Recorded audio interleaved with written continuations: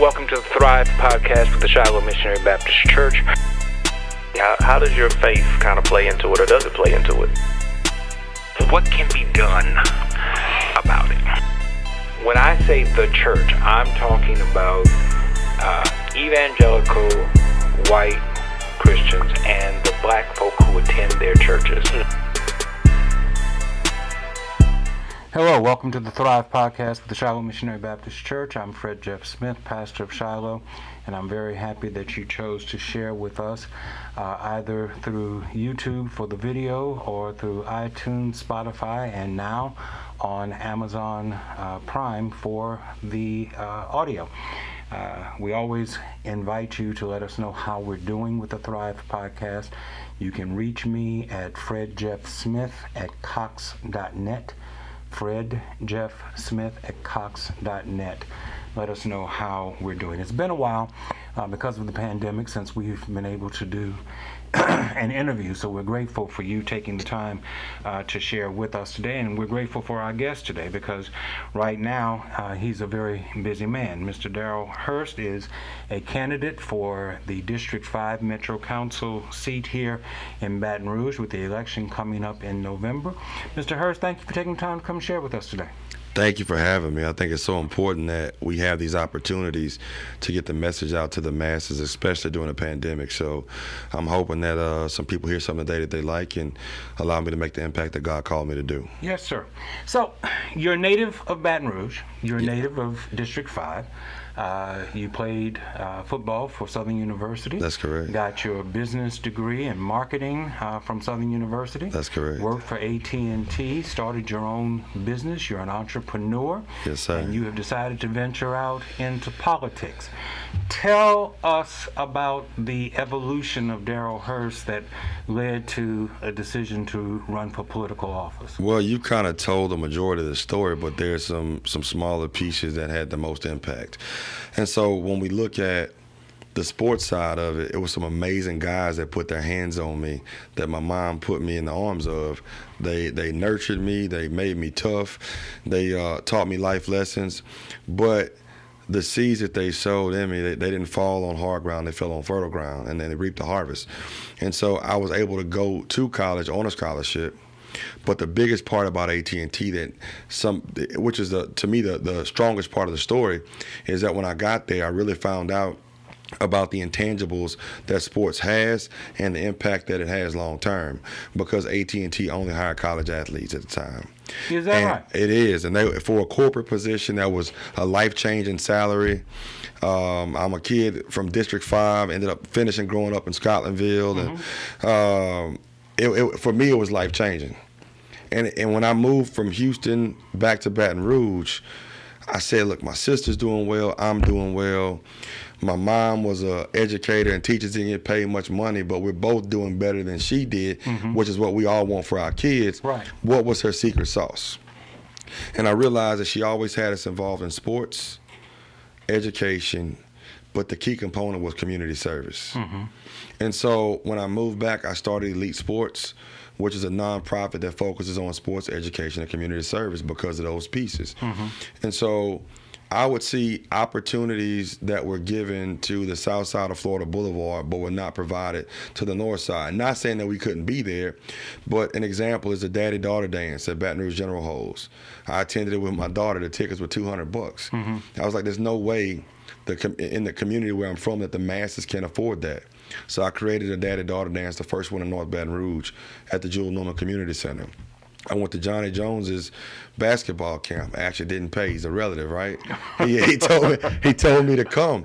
He said it's going to change your life, and it did. It changed the relationship between myself and my son long term. And I said, wow, other fathers need to experience this. And so I knew they couldn't pay $450. So I got with Garrett Temple, and we're on our 6th year of the Garrett Temple Father and Son basketball camp.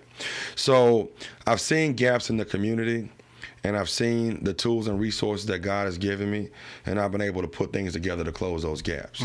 But when you work with kids, you try to figure out, why does this one take this road and the other one takes the other road? And so the one that took the low road, I said, well, what was the reason that he went that route? And a lot of times it's because he's in a situation where he can't see beyond his home life. And so I felt that in a position I could focus on economic development. I mean, when you talk about economic development, that's the root to crime, that's the root to a bunch of other things, right? Right. And so by doing those things, I could provide transformation in North Baton Rouge. So the sports led to the kids led to the need and the fight for the community, and the fight led to District 5. So, you came back from Houston. What brought you back to Baton Rouge from Houston? One of the questions that I regularly ask guests here toward the end is, would you like your children to remain in Baton Rouge, or would it bother you if they went to other places to live? And it's about a 50-50 split. You know, many want their kids to stay. Many recognize that there are limitations in Baton Rouge, and they voice desires for them to move to broader, bigger pastures, such as Houston, close, but still a good bit away. You were in Houston. What is it that led you back to Baton Rouge? Well, I'll tell you, it had to be God. that's the only thing, man. I'm not sure that's a good. Nah, so that's an interesting answer. So it is, man. And the day my daughter was born, I got a call for a significant raise that brought me back home where both sets of grandparents were. Okay. So it was nothing but God, because my wife was going to stop working. We needed the help to support with the kids, and he brought us back home, and he gave me a good opportunity, both career and financially, to be able to take care of my family. Now, my mother-in-law was diagnosed with breast cancer about 2 weeks later. I'm sorry. After I got that call, and she since passed January 1st of 2018. So God, it was truly God. He brought us back so we could spend that time with her. And in the meantime, you know, we followed his call and his passion and start going into the community and doing that. So if my kids left, I would just ask them to listen to God's calling on their life. And so whether that be in Baton Rouge, or whether that be in D.C., or it could be in Guam, I don't care. Wherever he sends them, as long as they're doing his will and following his word, I'm okay with it. Sure. So when you came back to Baton Rouge, in that you were a native of Baton Rouge, how many years were you in Houston? Between Atlanta and Houston, about 4 or 5 years. Okay. So in the 5 years that you were away from Baton Rouge and you came back, had things changed significantly? Or did you notice things immediately that were different about Baton Rouge that you had not perhaps noticed before you left? Immediately, which is why I'm running right now. Because when you grow up with blight and trash, and you grow up with weeds and houses that need to be torn down all around you, it becomes your norm, right? I tell people all the time, it's like not making your kids make up their bed or clean their rooms. It becomes their norm to live in filth, and they're okay with stepping over candy wrappers and plates and spoons, and not having mop floors and clean bathrooms, and it becomes their norm. So when you grow up in those environments become your norm, so you don't see what other people see when they come to your neighborhoods. And so I give people this example. If you leave and you go out of town for a week, everybody has a house smell, right? When you come back, because you've been removed from that house for a long time, that smell hits your nose like when you're moving into a new home, right? You get this is what my house smell is. Is it good or bad, right? Do I need to freshen up or not? Right. And so when I moved away and I came back, I was able to see how bad our community was in terms of shape, in terms of infrastructure, in terms of the neighborhoods and people taking care of properties within the neighborhoods, and how they had gone down, grocery stores going away, gas stations closing, and not attracting new businesses to those communities that support. I'm not talking liquor stores. I'm talking about other resources that add value to our neighborhoods. I immediately saw it. It was almost like a shock factor to me as well. So you bring up an interesting point. One of the things that I pay close attention to, or try to pay close attention to, is the heightened level of unemployment that exists among African Americans as opposed to Caucasians, or the overall number. Whenever the news reports unemployment, and this is pre-pandemic, and they talk about how low unemployment is, you have to double that number to get the actual number for African Americans. And in East Baton Rouge Parish, African American unemployment in many of our zip codes is double digit. Lack of employment opportunities, lack of entrepreneurship leads to lack of income, which leads to an increase in crime and things of that sort. So, as a person who has offered himself to the Metro Council for District 5, what is it that you see that the Metro Council could do, or that you could do as a part of the Metro Council to help decrease the unemployment level that exists within your district? So I have about an 11-point economic development plan where I can take somebody from welfare to disposable income of $40,000 to $60,000 in 4 to 6 years. Okay. And so one of the barriers with welfare is that I try to go get a job. It's not people don't want to be broke, right? They don't. That's why they go do criminal activity, is because they can't afford the necessities that they need to survive, right?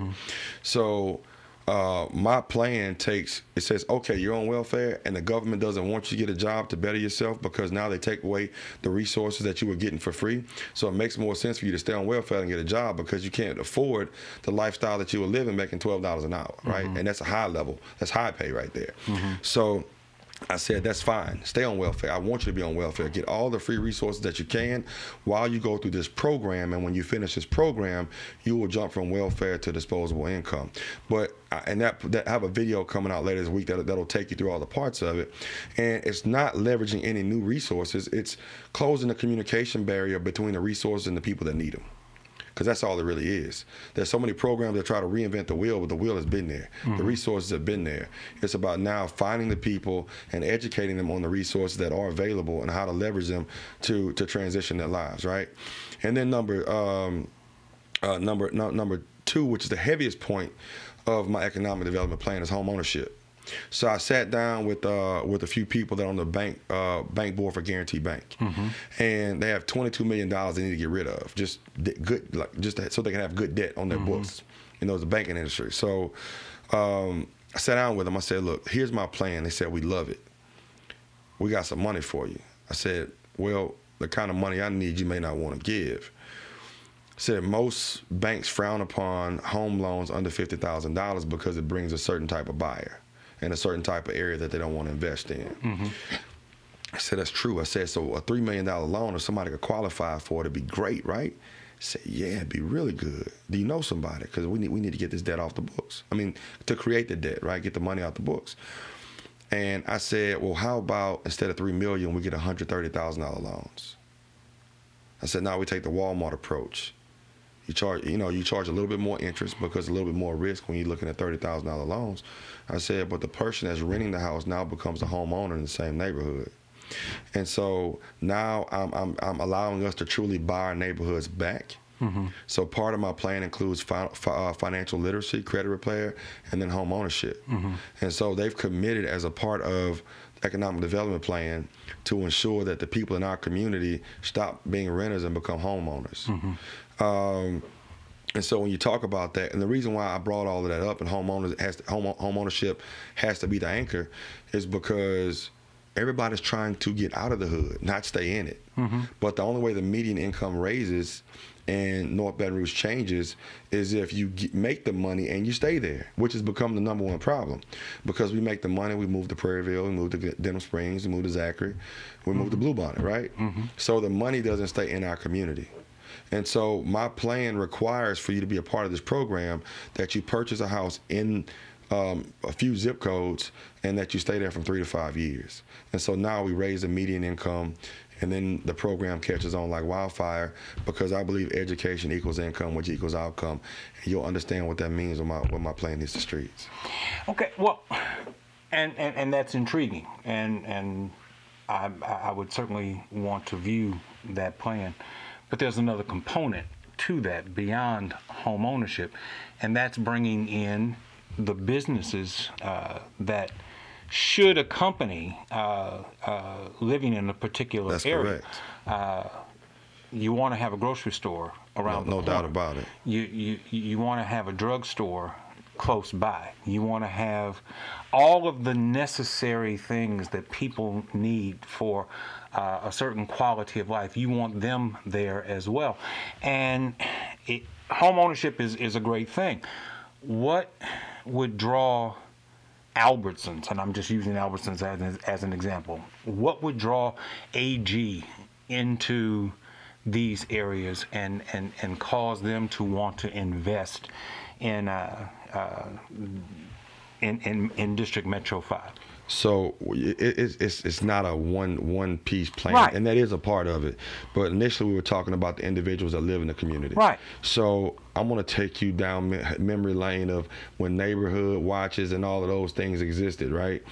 Because they had neighborhood associations that protected the communities.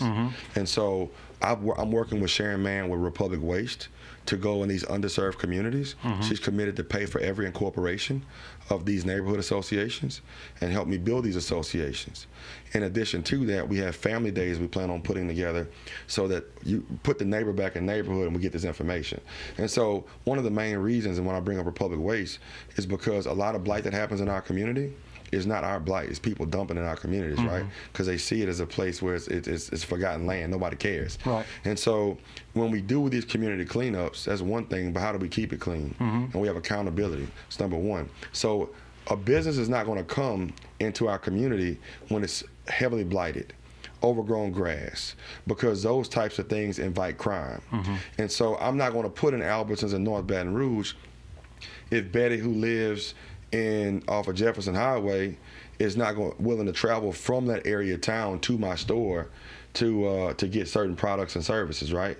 Because they are scared to come in our communities. And so when we educate our people, when we reduce crime, when we reduce blight, we can attract certain businesses. But I do have a way to circumvent that, and it's by creating merchant associations as well. Okay. That makes it inviting. So when you look at Old South Baton Rouge, when you look at downtown, when you look at Mid-City, man, these areas were surrounded. Beauregard Town is nothing but South Baton Rouge, right? Right. So Old South Baton Rouge is nothing but South Baton Rouge. But people wanted to feel comfortable traveling from LSU to 3rd Street, so they cleaned it up.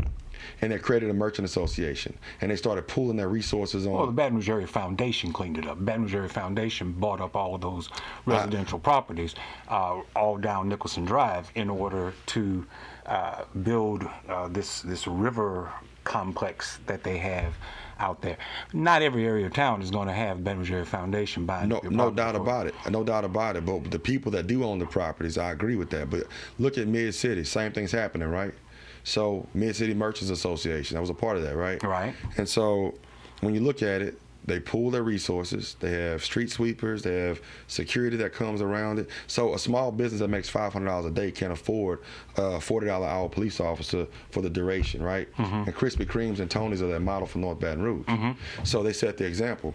But if I have all the businesses, so right now I'm working with Affordable Home Furnishing. I met with their COO in Lafayette, Frank Brown with Bayou Cafe and Catering, and these are going to be a catalyst in that corridor where the Metro Bowl used to be, right? Right. So if I take all of these businesses and I make them a part of that Merchants Association, so now the facades are taken care of because I have one landscaper that's landscaping all these businesses, and so now it's economies of scale. I pay less, but the landscaper makes more, right? We're pooling our resources. Now we're looking at facade improvements for the building because we want to create a great corridor for the neighborhoods that we surround. Right. And so we clean that up. So now it becomes inviting, not just for neighbors, but for other people from other parts of the community. But not only that, instead of people divesting, they start investing because they start seeing us taking care of our own community, right?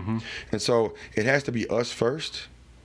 And then I'm not saying city and us have to go hand in hand. We have to do what we can do and then provide the right oversight from a city standpoint to invest. But when you have people investing in their own merchant associations, so the streets are clean, we pool our resources, we have security, we have street sweepers, the facades are there. Now, what is a deterrent for you to come? It takes the stain off of it, and it becomes inviting for somebody like Albertsons. But now, at the same time, while I'm cleaning that up, I'm going through my economic development on a personal level.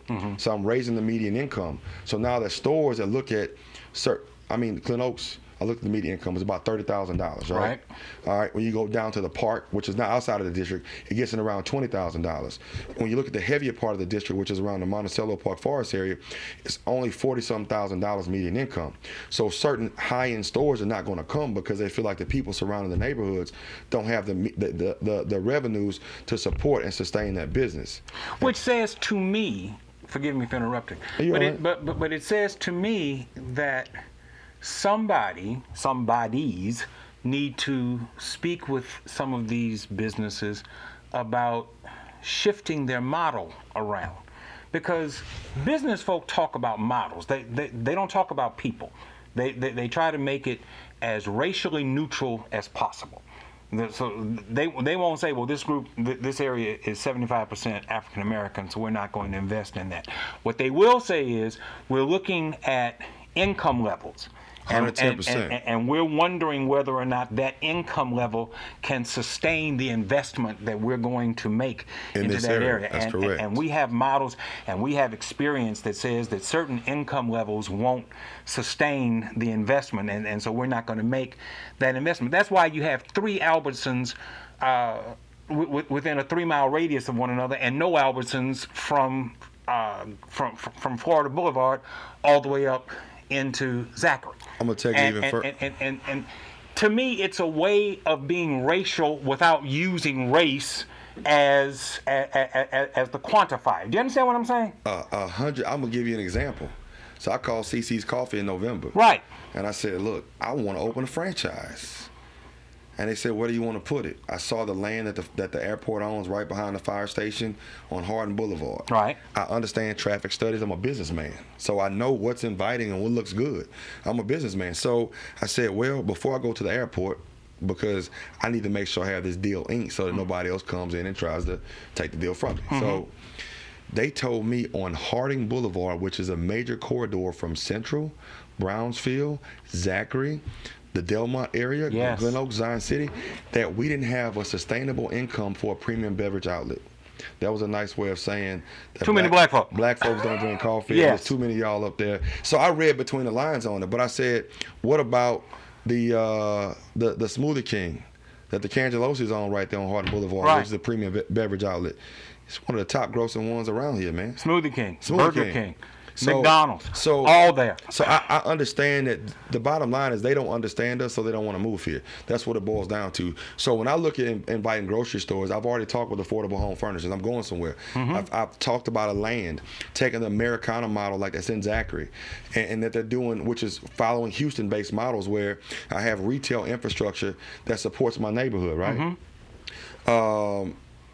I'm trying not to go into too much detail because, you know, the ideas get stolen and diluted because it's political instead of doing the right thing for the community all the time. But I want to create communities with retail that surrounds them and merchandise that supports the people that live in those communities. And I would love to see that. My only question is, I have the perfect place for it, too. How do you communicate to business people in such a way that you invite them, attract them to what it is that you're talking about without repulsing them by calling them out on the fact that they're being racist? Well, it's not that. Because they're being racist. They are 110%, but here's the deal. They will never call it what it is, but it's racism. So there's 2 different models you look at. So I've been talking to the Crafassi family with High Neighbor, right? Mm-hmm. So they have had a sustainable model in our community for 50 years. They understand loss prevention issues. They understand how to deal with it. They understand how to merchandise for our community. And they're like the new Winn-Dixie and North Baton Rouge. Right. Okay. So they have great meats, great produce, but they may not have the avocados that you want. They may have one type of tomato instead of 5. Okay. But they can service our communities and provide high-grade fruits for what they do have and high-grade vegetables. Mm-hmm. Okay. But there's another model where you go to, I've been in contact with Superfoods out of Tyler, Texas, that is heavy in the Lafayette market, which is another model of Albertsons, right? Similar style store of Albertsons, okay, maybe a notch higher. Look at the H-E-B, look at the Kroger's, all right? If you bring those types of models and you bring it to North Baton Rouge, what you do is create a shopping experience that they can't get in South Baton Rouge. So just like Tony's, it does what? It drives that traffic to our neighborhoods. Mm-hmm. And so you can sell the uniqueness of them in the market to attract them and show the median income of not just where they'll plant, but the people that will come support them for their unique shopping experience.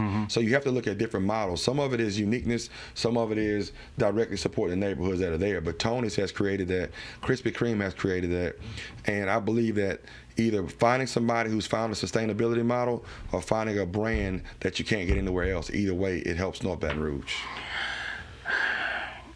Taxes. There's a $75,000 homestead exemption that exists within the state of Louisiana, which means that there's a significant number of people who live in District 5 who pay little to no property taxes. Yes, sir.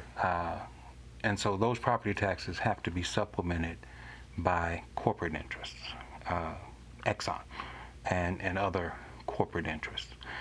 There is a bill that is going to be voted on at the same time of your election, Bill 272, that's on the ballot, that would, and I'm abbreviating it for the sake of time, that will allow corporate entities to negotiate directly with the Metro Council, the school board, and the sheriff's office to pay a fee in lieu of paying their fair share of property taxes.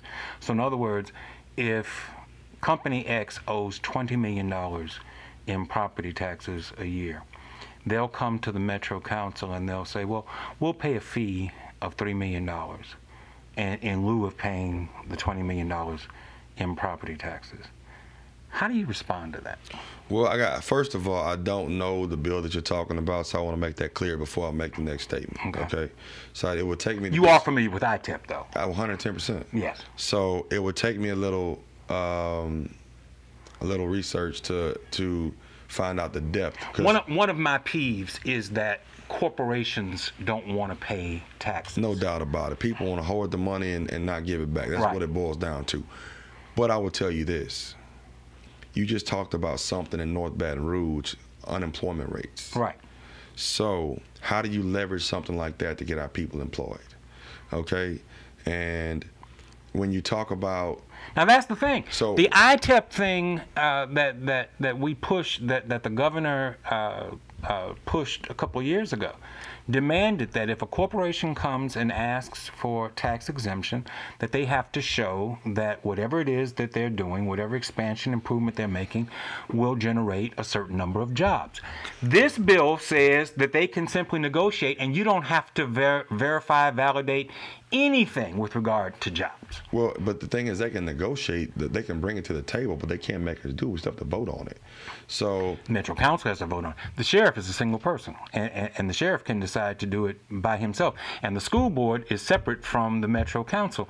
And the school board, you all, assuming that you become a part of the Metro Council, the Metro Council might say no, and the school board might say yes. And so the thing passes with the school board because they have agreed to the X amount of dollars.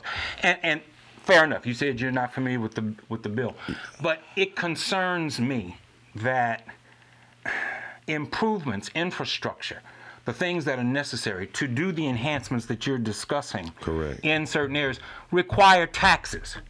And this state already has a $75,000 homestead exemption, which means that many people pay little to no That's property correct. taxes That's at all. right. So where do our taxes come from? We millage ourselves to death. That's correct. And we have the most regressive sales tax in the nation.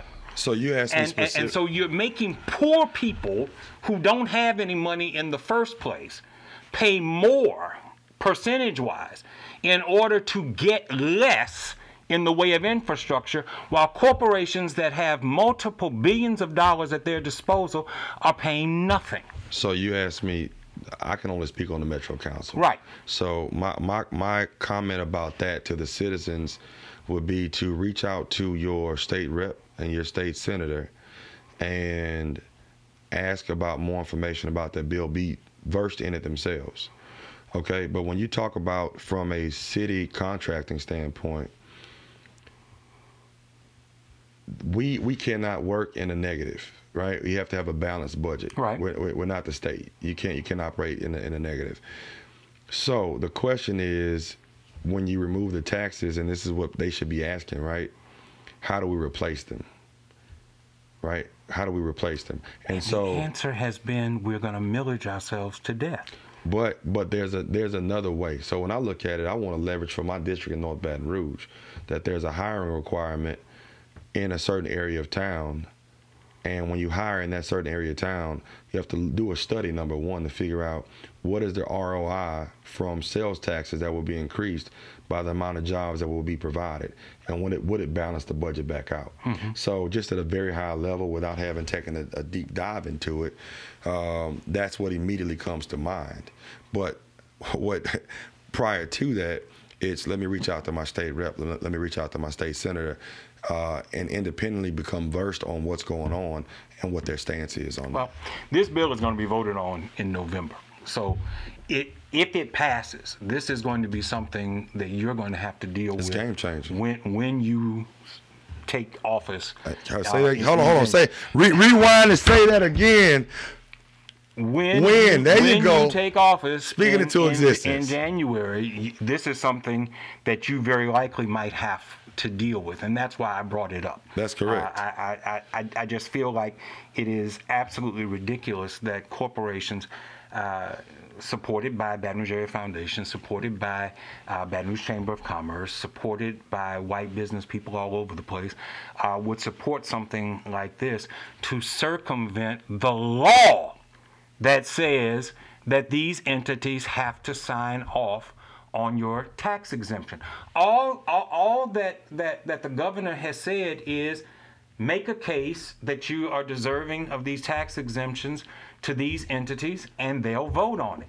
They're trying to circumvent your vote and say, well, no, we ain't gonna vote on it. We're just gonna throw y'all some money, and y'all will be satisfied with the money that we throw to you.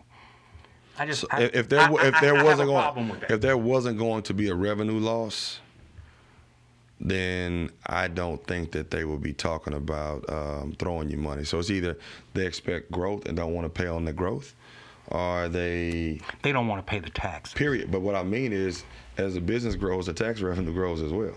So it's either I don't want to have a growth-based tax model, and I want to have commit to a certain amount of money over a certain number of years, which doesn't help the tax base for the city grow as the business grows, right?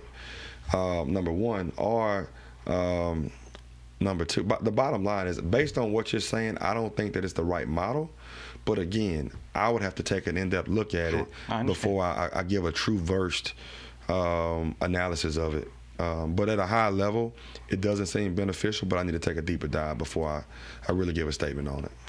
You're an entrepreneur in addition to being a candidate for office. How has the pandemic affected you as a businessman? Well, I will tell you, I'm in the communications field. So the key to getting through the pandemic has been having great communication to remote workers as well as to staff that are in our office, right? And now it even goes out, how do I have proper virtual schooling, which are all a part of communication tools. So my industry, to a degree, has grown a little.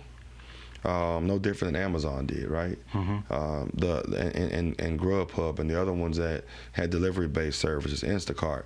So my business is not necessarily pandemic-proof, but we've seen an uptick to a degree based on the need for communication tools. And what happened, the pandemic for my industry ripped the Band-Aid off and said, hey, we really weren't disaster recovery, business continuity proof. And now we need to ensure that we are positioned for long-term growth, and hopefully nothing like this happens again. But the pandemic did for us what Katrina did for a lot of other businesses, right?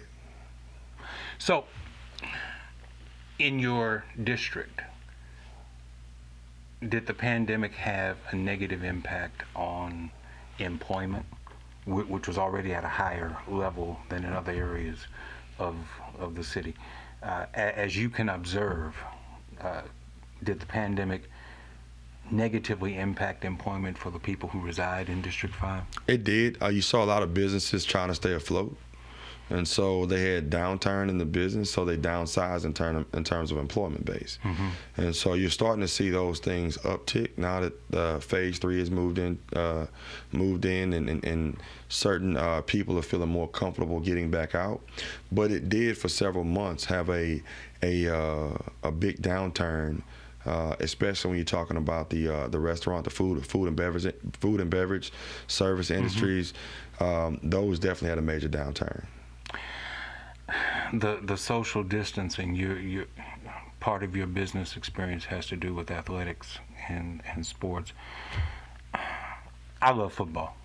I do as well. I think it's an absolute travesty. My own personal opinion. I think it's an absolute travesty that high school and college athletics are going to go on this year with this pandemic and no vaccine. I think it's totally irresponsible for the Louisiana High School Athletic Association, for the NCAA, for the various conferences. I just heard this morning that the Pac-12 has reversed itself, and all the Big Five conferences they're all going starting in November. That's right. I think it is the height of irresponsibility for people to be playing a contact sport like football. You know far better than I. You played the game. I didn't. There's no way to play ball and not be in contact. No, it's a heavy exchange of bodily fluids. Yeah. I mean, you're literally on the line breathing in each other's faces, and then you're slapping face masks together. Right. So I believe no different than going, if I had to give my opinion, I believe some people wanted to go back to phase 1 when they saw the numbers come up. But it was all about the impact on the economy. Right. And so it became a numbers game. When you look at LSU football, I've had some conversations, about $500 million in expected revenue this year for the school, and then about $500 million in the local economy due to LSU playing football. So you talk about grocery stores. And I'll go back to when I played at Southern. We both won a championship in 03. We had this big parade in the city. I recall. It was the heaviest year for economic growth because of football. And so if it has that big of a direct effect on the economy, imagine what it had from a downturn standpoint.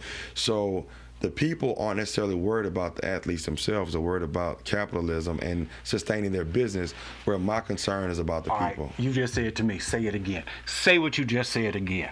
Oh, it's a capitalistic view. The people are not concerned with the athletes. With the athletes. Correct. So should not the athletes be concerned with themselves? Should not the parents of the athletes? For me, it's one thing for professionals, for grown people, to make a decision that this is my income, this is my livelihood, and I'm going to run this risk. It's a completely different thing for kids, and I don't care how old they are. I'm 58 years old, so if you're 21 years old playing football, you're a kid to me. Oh, no doubt about it. It's completely irresponsible, in my opinion, for kids to be exploited in that way for the sake of $1. Well, I will say this. I don't know what the schools are doing. I look at the bubble that they did for the NBA. Okay, a lot of the protocols that they're taking for the NFL, right? Some of these schools are making hundreds of millions of dollars, right? Some of them are making $50 million. But the point is they have the resources to do certain things to circumvent the spread of it. Now, what they're doing and how they're doing it, I'm not privy to. And a lot of times they won't share that information. But I was okay with the NBA. They kept them locked up. They tested them when they came in. Professional athletes. Yeah, but so they may be doing but they may be doing some of those same things. They make it COVID test daily before practice. I don't know. I mean, they have the money and the resource to do it. So I won't speak on a parent's decision to allow a kid to play. And as a parent, what I do in every situation is I assess it based on resources that are available as well as impact. And so if you have a school, let's just say it was happening at Johns Hopkins University, where it's a medical institution, right? And so they have the research on site, they have the labs on site, and they had a football team where they were swabbing them every day. As a parent, I may not have a problem because you've taken beyond the necessary protocols to make sure that my kid was safe. So from a league standpoint, depending on what division you're in, they may need to set a standard. But as a parent, I'm not going to judge a parent or a player for participating in those events, depending on what protocols have been put in place, and I'm not privy to that, so I won't speak. Are they going to do that in the high schools too? I've heard a little bit about the LHSAA. It's still somewhat up in the air. They just finalized it to where it starts. I believe it starts this week. Some of them games played this week. This evening. That's right. And then As this is being recorded, they're playing tonight. Tonight, and then tomorrow, and then next week as well. So just to kick it off. So my answer on that is. And I'm not going to judge a parent for what they're like. I'm asking your opinion as someone who played the game. I'm asking your opinion as a parent. I know, of but children. here's I'm asking the deal. your opinion as someone who works with kids in athletics. So my job as the director of elite sports is to protect the kids at all costs, right? Mm-hmm.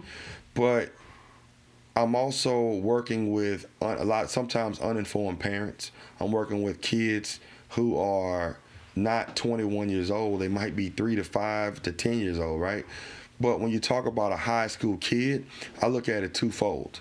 And I'll tell you, there's a lot of kids that don't peak until their senior year. Mm-hmm. There's a lot of kids that have used sports as a way out and didn't get the opportunity last year to showcase their talent, so they missed some of that college window. Mm-hmm. So as an athlete that understands those things, I won't make my opinion on it. What I'll do is leave it up to the parents, and I leave it up to the kids and let them have that discussion. Okay. So when you talk about irresponsibility is subjective. And so while you have an opinion, and I don't disagree with your opinion, but I also don't agree with it because I don't know what protocols have been put in place. Let's look at it from a more global standpoint. Do you think that profit should be put ahead of health? No, I don't. Not one bit. Okay. Whether it becomes healthcare. And so I understand where you're going with it. Okay. But that's also subjective and perspective as well. But I understand where you're going with it. Okay. One of the complaints that some people make with regard to city government is that there are not enough contracts that go to minority business people 110%. from the city. So what would be your response to that, or how would you address that issue? So they've done a recent disparity study that showed that it was definitely an inequity with minority-owned businesses. Right. And so we just have to, when we do these big contracts like Move BR, the Green Light Project that was there when Kip Holden was there, we just have to make sure that the minorities are stakeholders at the table as well. And it shouldn't just be left up to the major companies that get the contract. Those things should be written in so that dollars are earmarked.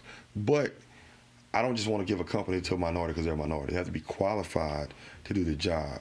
So number one, they have to be qualified, but number two, you have to make sure we have oversight so that the people that are given these contracts are held accountable to do it in the highest regard. If we do that, then I believe it will close the gap automatically because the people that perform well will continue to perform well and the city will lean on them for future opportunities. When you talk about qualification, usually that has to do with financial resources, bonding, things of that sort, especially with construction contracts. Companies have to be able to achieve a certain bond rating in order to qualify for certain projects. How do you propose that minority businesses that don't have the same access to dollars to achieve those bonding levels get to that place? Well, I will tell you have to sometimes partner and leverage joint resources, number one. But number two, if a big company like Stantec or CSRS gets these contracts, right, then that's where a lot of the work is subbed out. So they hold the responsibility for the contract. And that's where I said until we get to the level where we can own some of these contracts ourselves, then we make sure that the smaller minority-owned businesses are able to be the subs in these deals to give them some skin in the game and bring them to the table. COVID testing. Do you think that there's been enough of it? I do, the but president says that we need to stop testing. on testing. And if we stop testing, we won't have any more cases. So I was just curious. So here's the deal. I'm not in the medical field. Right. So and I'm also not a developer of medical devices, right? And a test is a medical device, okay? And the crazy part is that some of these tests have given both false negatives and false positives without ever being swabbed. Just the test itself showed up positive. So the one thing that I've seen, I believe in two things: a young doctor and an old lawyer. Okay, and so, but when it comes to you do want the newest technology to deal with treating some of these things, but I want a young doctor that's giving me a prescription that's been out for the last 10 years and has been tested and approved by the FDA and some of these other things that these other tools and resources that we have in place to make sure that they're okay to be consumed by American people. And I truly believe that, number one, the tests were put out and mass produced in too short of a period of time for something that we didn't have any idea about, right? And then number two, I'm not taking a vaccine. It's going to take years to come out. And I make jokes about this all the time. It's like we're rushing a vaccine. When I say that, not the pandemic itself, right? But what you're going to see is 7 years from now, you're going to have a lawyer commercial on TV asking, did you take the pandemic vaccine, the COVID-19 vaccine? Sure. If so, call all officers. Sure. Because we know that there are going to be some side effects from it because it hasn't been in the market long enough. Sure. To show the side effects. I tend to agree. So, are you in agreement with the governor's move to phase 3, or do you think that perhaps he was prodded a little bit by business interests and conservatives? I think it's both. I'm not necessarily against phase 3 because you still phase 3 with a mask on, right? So if we still take the proper precautions of social distancing and wearing masks, then we prevent the spread. So, and the mask, people think the mask, a lot of masks won't prevent you from getting it, but it will prevent you from spreading it. Right. And that's people don't understand the purpose is not necessarily for you. And some of these masks are porous, right? But if you cough, it catches your cough before it sends it to someone else. Yes. And so the phase 3 part of it, I believe the economy has to open to a degree. Was he prodded? That's between him and God. But as long as they continually social distancing and they're masked up, I'm okay with it. I understand this morning, I haven't seen the news report, but it was told to me that a federal judge ruled that more time had to be given to complete the census. The census was supposed to come to a close at the end of this month, and it's been expanded, I believe, to the end of October. As someone who's now stepping into the political arena, can you explain to our listeners, to our viewers, the importance of filling out the census? Because Louisiana is behind the rest of the nation with regard to filling out the census. Well, I would tell you the importance of the census is because resources are allocated to districts based on the census report and population. And so if you don't fill it out, you won't be counted, and your district doesn't get the resources that it needs. It's almost like voting. I tell people, if voting was not so important, they wouldn't be trying to keep you from voting, right? Right. And so make sure you are registered to vote. Make sure you fill out the census, because that's how you control what happens in your community. The census also has a lot to do with when lines are redrawn for districts. No doubt about it. And so we'll get a black congressional district if they fill it out. That's the assumption of what's going to happen. So I know it's the hope of some people. That's the hope, yes. That we'll get another black congressional district. Congressional district. I'm excited about that. But beyond the national politics, the congressional district, I think that, for me, politics is local. The more local you get, the more involved I am in politics, which is why I'm very interested in the Metro Council, the mayor's race, the judgeships, things of that sort. Next to that, I'm interested in the state legislature. There are things that come before the state legislature that directly impact the people that I serve here at Shiloh, and me as a citizen of this community, that I don't think get a fair shake, because the composition of the state legislature is so heavily conservative because of the way that the lines were drawn. Gerrymandering, correct. The census has a lot to do also with determining populations and redrawing district lines, which is supposed to take place next year sometime. So it's important on a number of levels. in addition to the dollars that you're talking about. So if you look at the regentrification of downtown and mid-city, Right. I expect that district to completely flip after the census is done. So I would 100% agree with you on that. If you look at the way that District 5 is made up, man, it looks like the state of nowhere. It's like a half circle almost, right? And you can't tell me gerrymandering wasn't included. Of course it was. When that district was created. And so my point in saying that is, it's so important that they get counted. It's so important that they vote. And I think those two really go hand in hand. When you become counted, you get the resources. And now, with the right leadership in place, we can draw the lines that benefit you and not hurt you. You're a member of All Nations Christian Fellowship. Yes, sir. How are you all dealing with the pandemic? Well, we've been virtual. I'm over the parking ministry. Okay. Shout out to All Nations, Baton Rouge, New Orleans, Pastor Ronaldo Hardy. Absolutely. But we are supposed to come back in the church November 1st. Okay. I don't know what that model looks like. I miss being there. I miss being in the house of God. I actually snuck in the Beacon Light Sunday.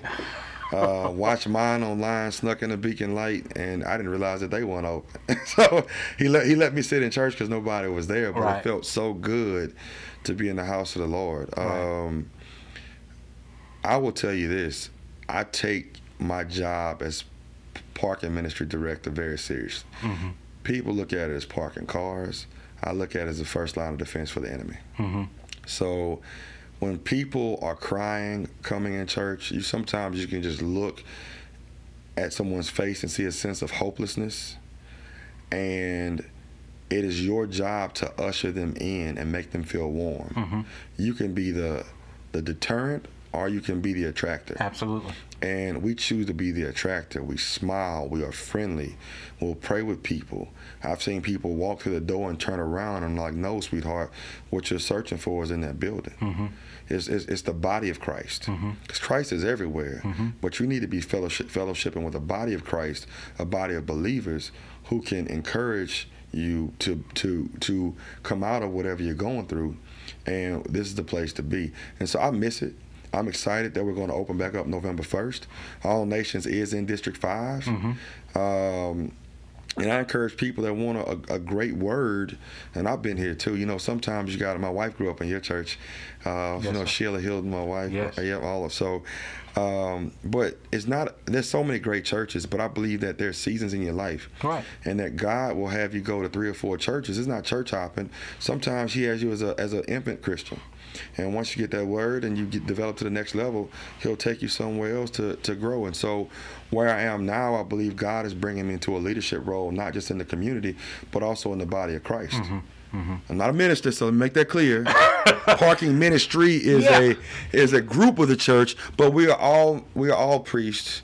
We're all meant to spread the word of God, and that's why we're here. And so I am one when it comes to that, but I have not been called yet. Some people say yet, but I fully agree with what you just said. I believe that for some people, one church might be the church that fits them for their entire lifetime. lives. That's correct. For other people, as they move through different stages in their lives, it's okay to go to a place where you can be spiritually fit, because the whole goal is not that I can say I retained so many members. The whole goal is that you grow in your relationship with the Lord. And so I fully embrace what you're saying. I did not know that you guys were getting ready to open up. Shiloh's gonna wait a while. Yeah, so we're gonna wait a while. I'll make you laugh, man. So Ronaldo's a friend of mine as well as my pastor. Amazing guy. And I said, let me tell you something, bro. If I leave your church, don't take it personal. I said, because I'm going where God sends me. Yeah. And as a friend, but also as a man of God, he was like, D, I understand. He said, I was in ministry with my dad, and I had crosshairs and to do the same thing. Like, it was like a target on me that God was just pushing me and ushering me out, you know, saying, if you don't go, I'm going to keep hitting you with these BBs until you get tired of getting stung. And the ministry has grown by leaps and bounds, and the souls that are being impacted over there are just something that's amazing. So, Yes, and it's not just, I love your ministry. I love several people's ministry, but I'm called there, and I'm excited about opening back up. and serving. Good, good. District 5, Darryl Hurst, thank you so much for taking the time to share with us. I don't have to ask you the closing question because you've already answered it about your kids and where they might want to live. But you've decided to plant your flag here in Baton Rouge, and we're grateful for it. Thank you for taking the time to view. Thank you for taking time to listen. We'll be back with you again next time. Hopefully, next time will be a whole lot sooner than it has been.